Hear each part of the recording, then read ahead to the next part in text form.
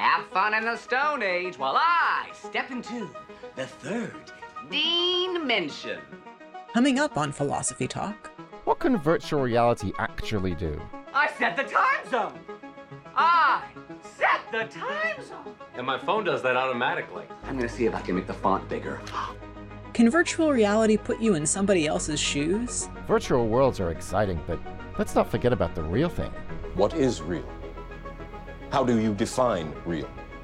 If in 3 years you are using VR to read your email, then we have failed miserably on the show. Our guest is Jeremy Bailenson, director of the Virtual Human Interaction Lab at Stanford University. I've coined the DICE acronym. The DICE acronym is use VR when in the real world it would be dangerous, impossible, counterproductive, or expensive. What can VR actually do? My world is officially boundless. Coming up on Philosophy Talk.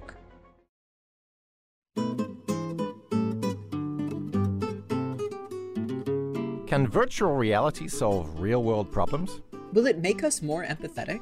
Could VR even help us tackle the climate crisis? Welcome to Philosophy Talk, the program that questions everything. Accept your intelligence. I'm Josh Landy. And I'm Ray Briggs. We're coming to you via the studios of KALW San Francisco Bay Area. Continuing conversations that begin at Philosopher's Corner on the Stanford campus, where Ray teaches philosophy and I direct the Philosophy and Literature Initiative. Today, it's the next episode in our series, The Human and the Machine, generously sponsored by HAI, the Stanford Institute for Human-Centered Artificial Intelligence. And we're asking, what can virtual reality actually do? Well, I don't know, Ray. I think virtual reality is really fun. I mean, you put on a headset and you're suddenly transported into a magical world. You can swim with dolphins. You can spar with Darth Vader. You can pretend to be James Bond. Landy, Josh Landy, licensed to philosophize. I love it. I'm definitely using that.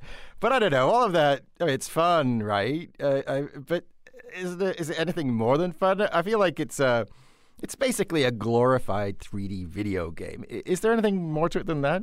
I mean, yeah, you can exercise in VR. You can have meetings that are way better than in Zoom. You can teach kids cool things about science. You can even get therapy for phobias and PTSD. But I can get all of that in the real world. I mean, isn't it better to have a living, breathing teacher or therapist? Yeah, but there are some things you can't do in the real world. Like you couldn't stand inside a real volcano, and you wouldn't want to be in a war zone. VR lets you experience things like that, things that are dangerous or even impossible in the real world. Okay, but why is that important? I mean, if you can feel like what it's like to be in a war zone, you can start to really empathize with victims of conflict. There's actually this really cool VR experience called Clouds Over Sidra that takes you around a refugee camp in Jordan. It's very moving. Well, I agree. I've actually done that one, and it really is fantastic. But the thing I wonder is, look, if the point is to develop empathy, is VR really better than novels? You and your literature are always stuck in the 19th century. Anything a novel can do, VR can do better. It's fully immersive. It tricks the brain into thinking it's really having the experience. I mean, you don't get that from reading Madame Bovary or whatever. Madame Bovary or whatever.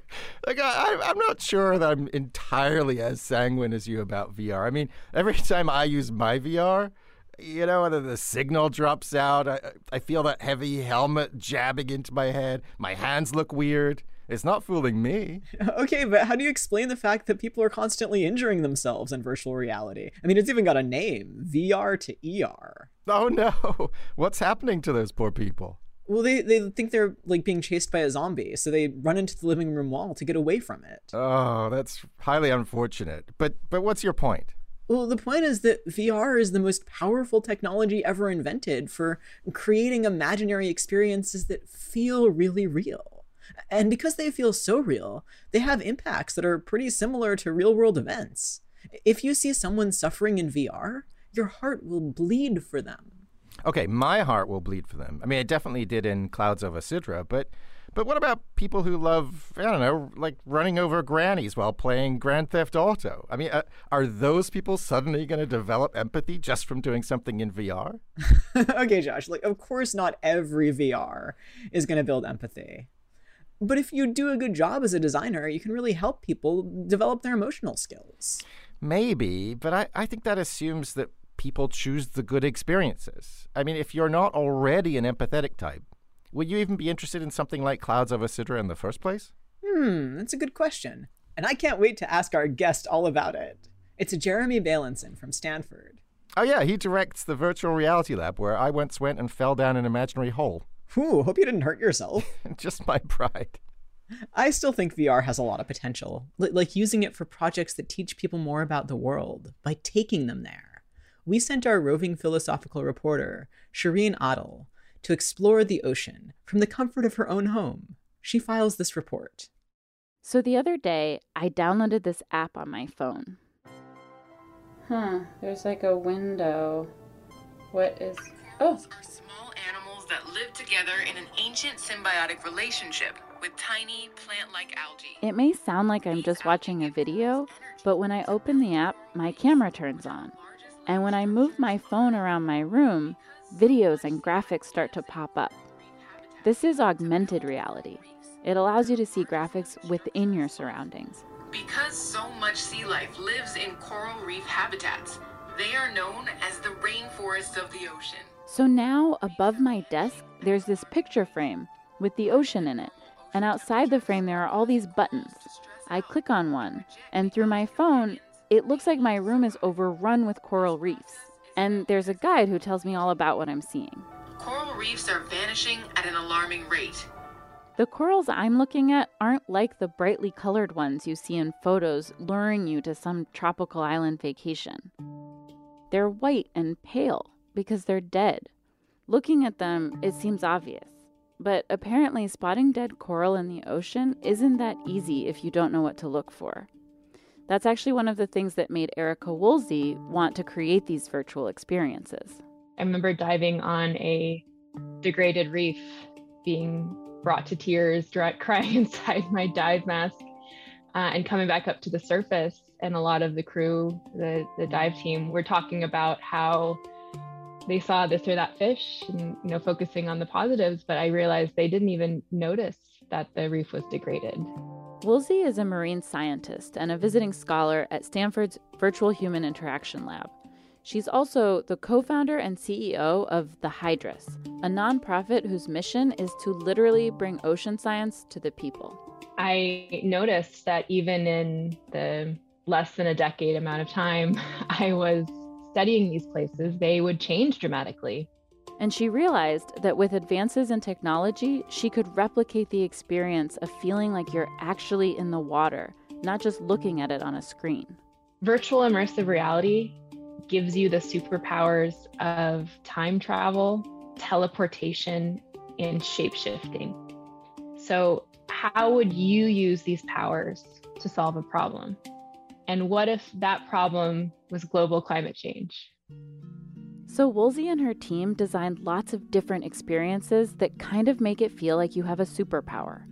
Remember the augmented reality experience I tried out? Well, Hydrus also has completely immersive virtual experiences, like stepping into your own personal documentary. You look around and you're underwater in Palau, for instance, and you see manta rays and you see a coral reef, and I'm there as your dive guide, and you might hear some narration as well.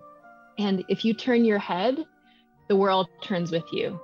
And you don't need a fancy headset to be there with her. At the beginning, she was just using a $15 cardboard viewer and a smartphone to give people a 360-degree view of an underwater world. I had never had that level of interest and curiosity, which is, I think, how you spark a scientific mind, but also how you spark that care and that desire to protect something. The first step is getting that feeling of complete awe and wonder. With virtual and augmented experiences, seeing is believing, which can lead to a much deeper understanding of what's at stake as the climate and our oceans change. For Philosophy Talk, I'm Shireen Adel. Want to hear more? You can find the complete episode on iTunes Music, or for unlimited listening, become a subscriber at philosophytalk.org.